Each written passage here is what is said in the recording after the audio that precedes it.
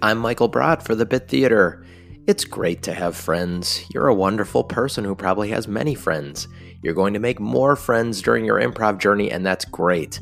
But remember not to have only improv friends. One of the things that makes for a great improviser is to have a wide breadth of experiences and perspectives, and you're not going to get that if you hang out with only one type of person.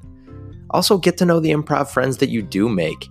I know it's tempting to always be doing bits with these hilarious people, but they have a lot more going on than simply yes-anding over a beer. That's your improv tip for the day. If you have a rehearsal, class, audition, or show tonight, break a leg, and I will see you next time.